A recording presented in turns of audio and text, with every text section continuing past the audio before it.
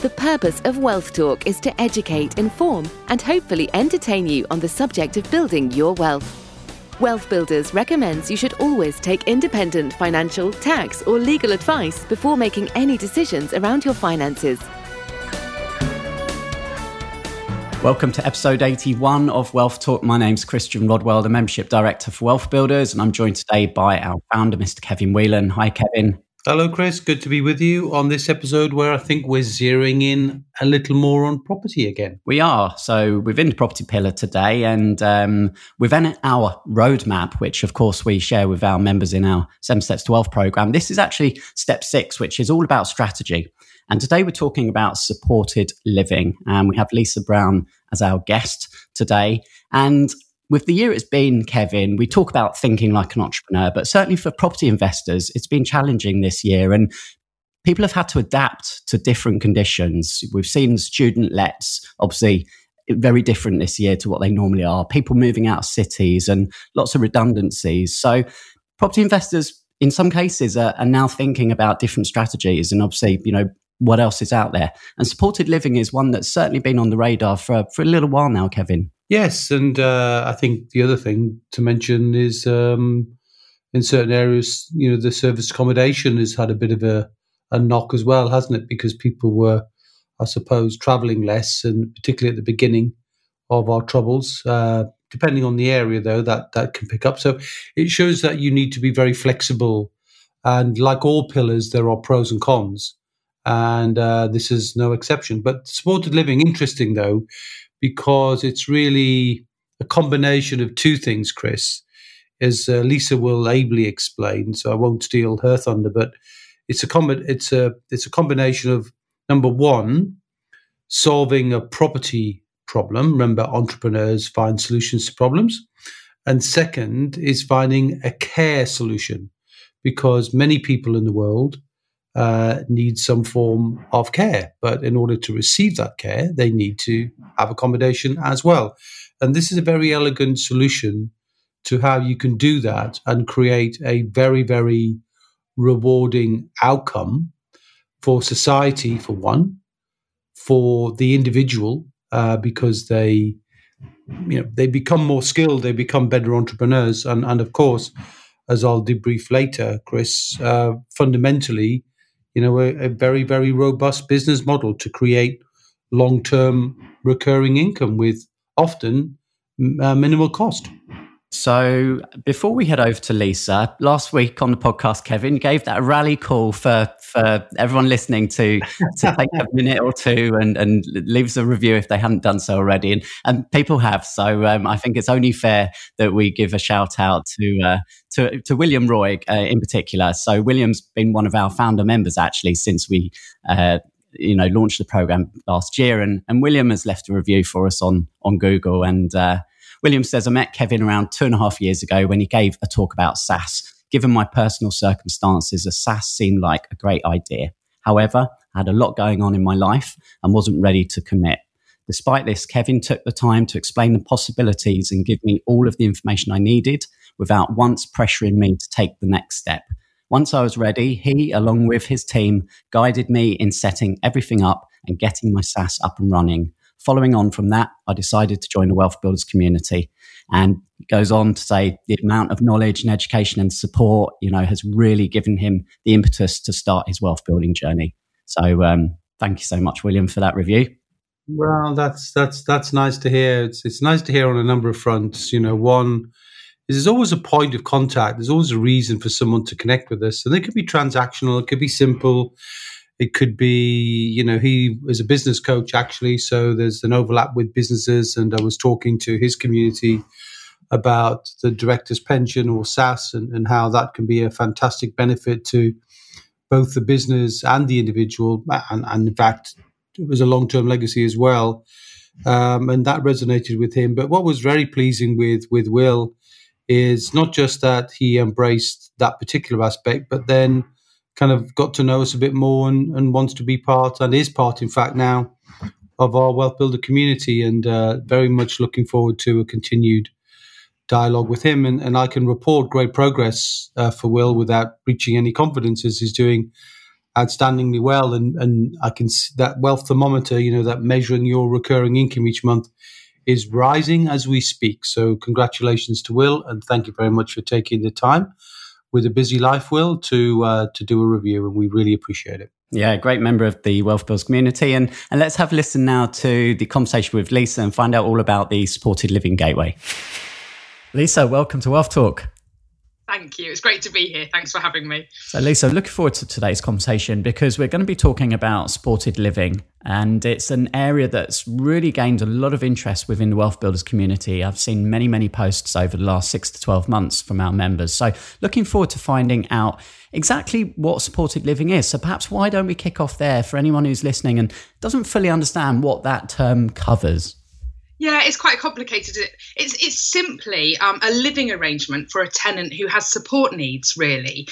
So it encompasses a whole load of different needs, and they can be long and enduring kind of lifetime needs, like someone with learning disabilities, long-term mental health conditions, autism, physical disabilities.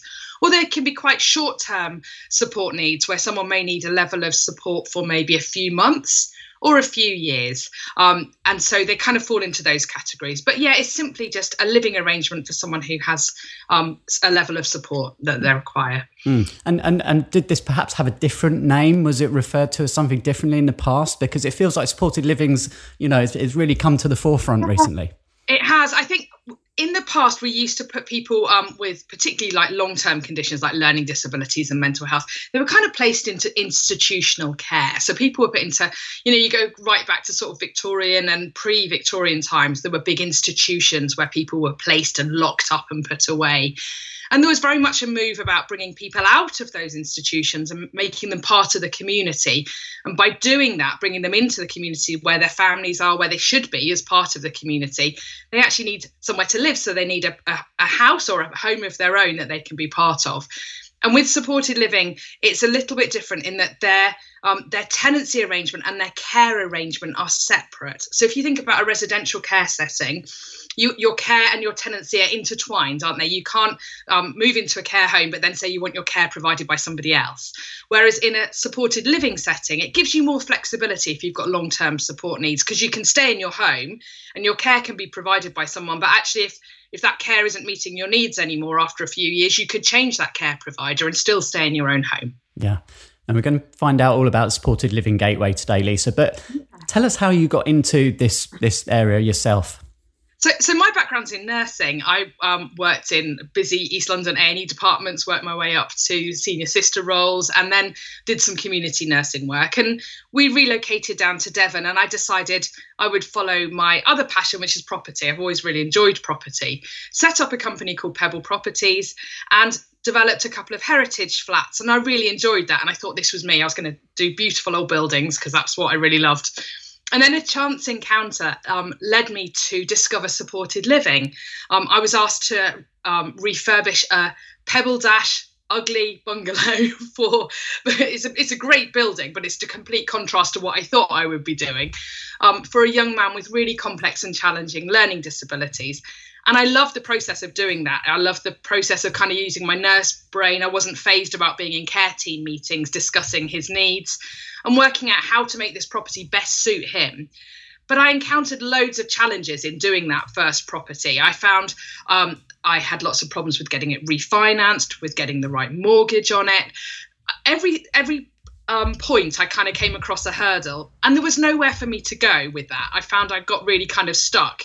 If you're looking at other property strategies, there's lots of information out there, isn't there? There's a Facebook group for HMOs, or if you're doing serviced accommodation, there's a course or a book. And there was nothing about supported living that I could find. So I decided to set up a Facebook group just to try and connect with other people who were doing this. And the Facebook group I jokingly said, I expected someone to say, oh, Lisa, there's this group over here. Have you not found it yet? And our group's now at 2,300 members of property people who are really interested in supported living.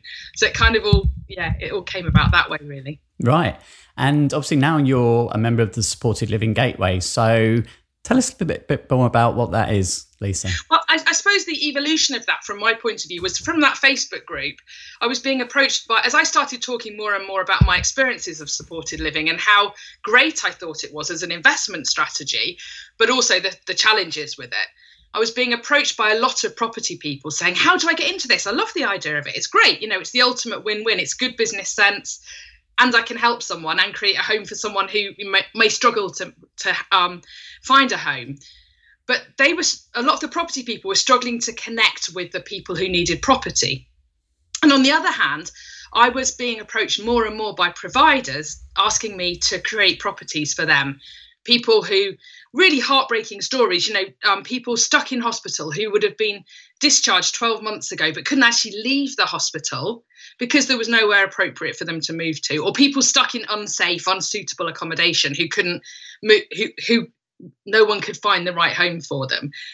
And the care providers were saying, I'm spending all day on the phone, I'm on Rightmove, I'm speaking to letting agents. Their landlords don't understand supported living. They don't want to let to us. And it felt like there needed to be a way to bring these two groups together. So I got together with a group of other people who all have been working in supported living in all different ways and have a really diverse background, but we're all property investors and developers.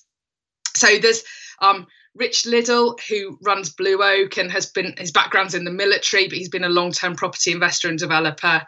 There's Russ Crabtree, whose background is in construction and project management and has done quite a few supported living schemes. There's Mark Bowen and Leah Bowen. Both their backgrounds are in the city, but they're property investors and developers. So kind of between the five of us, we've got this really diverse skill set. And we kind of got together and talked about supported living. And what we felt needed to happen was a way to make it easier for people to connect, to create more homes for vulnerable people. Essentially, that's what we kind of say we're doing. So the Supported Living Gateway kind of came out of those conversations and us all coming together. Yeah, that's great. And how big is this sector? How much demand is there? Will there be a point where simply, the need will be filled? Yeah, I don't see that at the moment. The conversations I'm having with the providers is that, because I'm principally liaising with the providers and bringing them on board to the Gateway, is that there's a massive demand. I have a huge want list all around the country. And I think that demand is going to grow because I think the move away from residential care settings is still happening.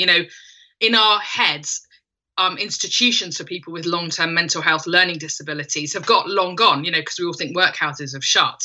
But actually, there's still an awful lot of institutional settings and people being placed maybe the other end of the country away from their family and friends because there's not a suitable accommodation for them near home. So I feel like there is still massive, massive demand for properties. And there's also, like I said, that's the long-term conditions. But when you're talking about people who've been street homeless, people who are fleeing domestic abuse, teenagers leaving the care system, there's a whole range of different needs where people need accommodation with some support.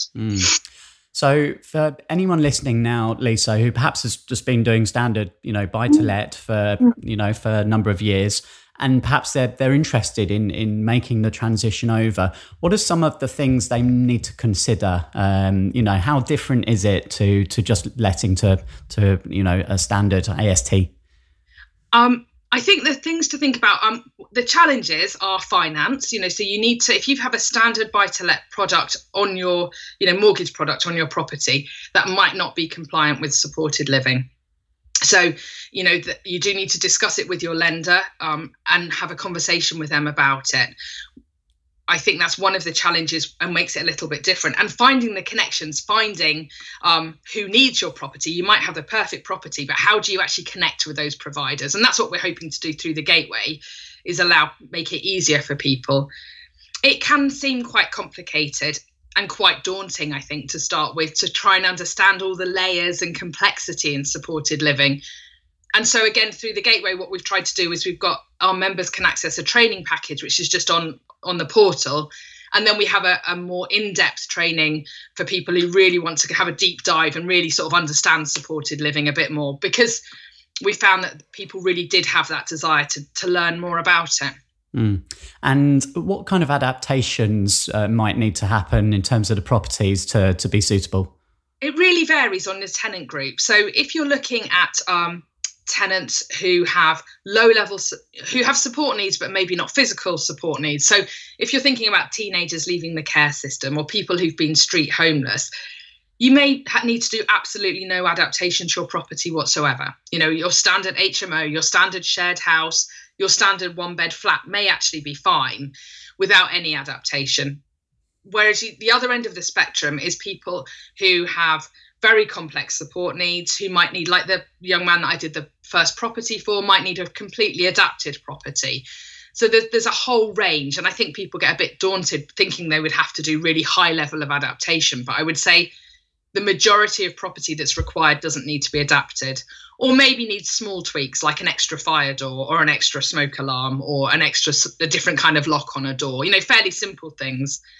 When you look at that in the context of the benefits of supported living, where you may have a lease taken on your property for anything from 2 to 10 to 20 years, and in that time you're not responsible for any of the voids, any of the damages, any of those sort of landlord headaches, you know, and often the lease will cover things like your gas boiler servicing, your fire alarm servicing. So actually it becomes a really, really good passive long-term strategy, supported living. Once it's set up, it does take a little bit longer to get set up, but once the scheme's set up and established, actually you can really step back from it most of the time and not worry about your property. And does the fact that you get those long guaranteed rents mean that the rental is often lower, or how does that compare?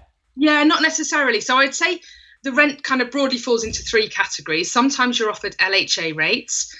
And I would say don't automatically discount those, because actually if you look at those in that bigger picture of actually the no voids, the no letting agents fees, the management costs, actually that can pretty soon add up to being similar to market rent when you've taken off your other costs.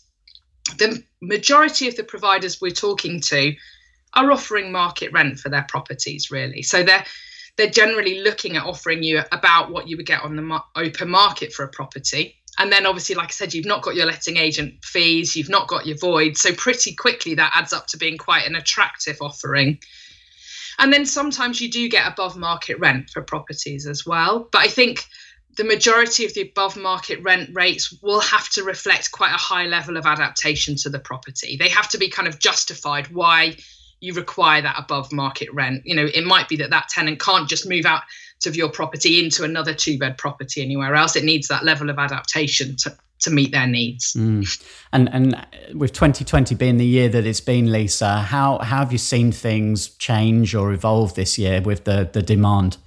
I think people have been really interested in supported living. I think from a provider point of view, the demand has been the same. I think the only stumbling block has been that some of the commissioners in the local authorities who had maybe commissioned some of the bigger schemes are looking a little bit more inward and a bit more COVID focused, rather than thinking about actually what do we need as our long-term strategy for, you know, do we need a block of 10 flats here? So I think that has affected things a little bit. But I think on the other side, the demand has continued the same, particularly for the smaller schemes. And that's only been a few areas we found that. I think a lot of property investors have been looking at this far more than they maybe would have done previously, because suddenly your student lets are a little bit more uncertain, aren't they? Your serviced accommodation perhaps has got more voids, obviously depending where it is in the country. And your shiny professionals are maybe not paying the rent in the way that they would have been because their jobs aren't so secure. So I think it's made supported living and other social housing a bit more attractive to people, really, because I think they're thinking actually there is some, they can see that actually financially it's maybe a bit more secure as well. Yeah. So again, for our listeners right now, Lisa, who would you say, really should be thinking about this? Who's the kind of perfect candidate? So in my head, I think every property investor should be looking at supported living. I think it's a really good way to diversify your property portfolio. And I think it's something that's through the gateway, through the supported living gateway, we're trying to make it accessible to everybody. So in the past, you had to have a really high level of specialist knowledge to get into this space, or you had to have very good connections, or you had to be one of the big players. There's lots of big developers who specialize in supported living, and they're throwing a lot of money at it. Lots of pension schemes, lots of big investment funds see it as very secure income. So our argument at the Gateway is if it's good enough for those big players who are throwing millions of pounds at it, it's a good, secure investment for everyone to be thinking about. And obviously, it also fits in with SAS pensions as well. So supported living properties with a supported living lease on it, is a way to hold a residential property in your SAS.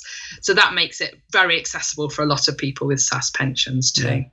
And would care homes, on the kind of bigger scale of things, they would obviously fall under this as well?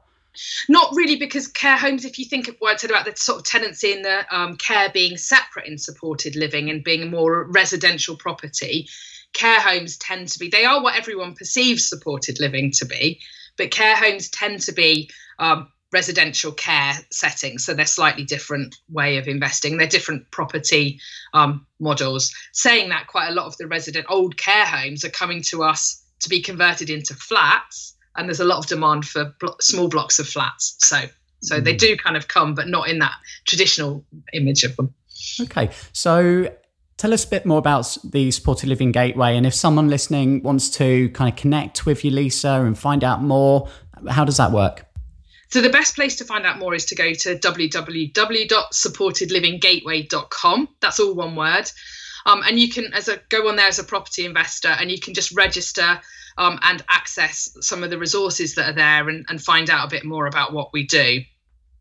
The Gateway basically is a way, as a property investor, for you to upload your property and get it seen by hundreds of care providers all around the country who are looking for properties.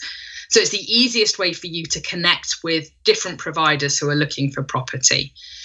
So you have that. You can upload as many properties as you own or control. So if you have a lease option or a rent-to-rent agreement on the properties. You also, through that, can access some of our like I said, some of the training that's part of it. And again, as part of our kind of vision was to make it easier for people to get involved in supported living. So we've got access to specialist affiliates like mortgage brokers, like insurance brokers, architects, people who really understand supported living. And as part of that membership, you get discounts on their services. So it kind of is just a way to bring everything to do with supported living into one space. So it's kind of like a one-stop shop. If you're interested in supported living, it's a great place to start. Yeah, no, great community, great team that you have there, Lisa. So yeah. Thank you so much for sharing today. It's been really interesting and great speaking with you. Great. Thank you, Christian. So Lisa obviously talked there, Kevin, about her background, which was within nursing and care. And it led to her looking around and obviously realizing that there wasn't anyone else within the kind of residential sector providing this supported living. And that's often the way things come, isn't it? You identify that gap in the market and you find a niche and then you really hone in on that. Well, what's interesting to me about Lisa's description of what she's done, and I ask people as they listen to the stories of our guests, it's not just to listen to what they say, but to think about the wider wealth building lessons. And you make a good one there, Chris, which is everybody starts with a mountain of value they've created already. But sometimes that's overlooked or undervalued. And we know this is true in wealth building, right? And she had some skill, but then she thought, and she undervalued it, right, at the beginning, because she looked around and thought, well, there's nobody else doing it. I might as well do it. There's no looking around, there's nobody. So she created her own group and so on. And now she's gone on and a well-respected expert in this field. And you would say then, she's discovered her value. She's really focused on the outcome. She's found a solution to a problem, both from the kind of local authority point of view, the tenant point of view, and also the property expert point of view, because she's serving the wider property community as well, helping people find a bridge between the two areas, the accommodation piece and the care piece, as she very ably describes what not service accommodation, what supported living is. And the other thing then is she's gone on to do is using that IP is she's formed joint venture, right? So she formed a joint venture with fellow protagonists, and she mentioned their names in that, all with different wealth dynamics, which is very useful. And then they've gone on to create a business where the very business is the teaching as well as running the business of providing this supported living itself. So I think a very elegant solution, finding multiple layers of wealth building outcome, but coming from a place fundamentally of integrity and not from self-serving, but rather from serving others. And I think this probably, really, really well describes how wealth builders can elegantly find solutions to multiple problems all at the same time, Christian. She's just done a great job. And also, all of that sat upon the same 3 pillars that we talk about all the time: education, support, connection. And that's exactly what Supported Living Gateway is doing. It's providing education from their platform. They're providing the support and the connections as well. So, but very within that single niche, which, is obviously always fundamental for any business. Well, it's fundamental. So if you take a lesson from the business pillar, Chris, the kind of 3 things that I say always worthwhile thinking about if you're in business. Remember, being in business doesn't necessarily mean you've got a business enterprise, because, look at those 3 things. So the 3 things that I suggest people, almost like a 3-pin plug, you need the power of these 3 if you're going to have a robust business. Number 1 is a niche, and her ability to find this niche and make this niche bigger, stronger, better, and become a leading light in it. That's a good result. Second is to create recurring income. Well, we'll come on to the 2 forms of recurring income that Lisa's developed in a second. And the third is really to have a business that can work without you.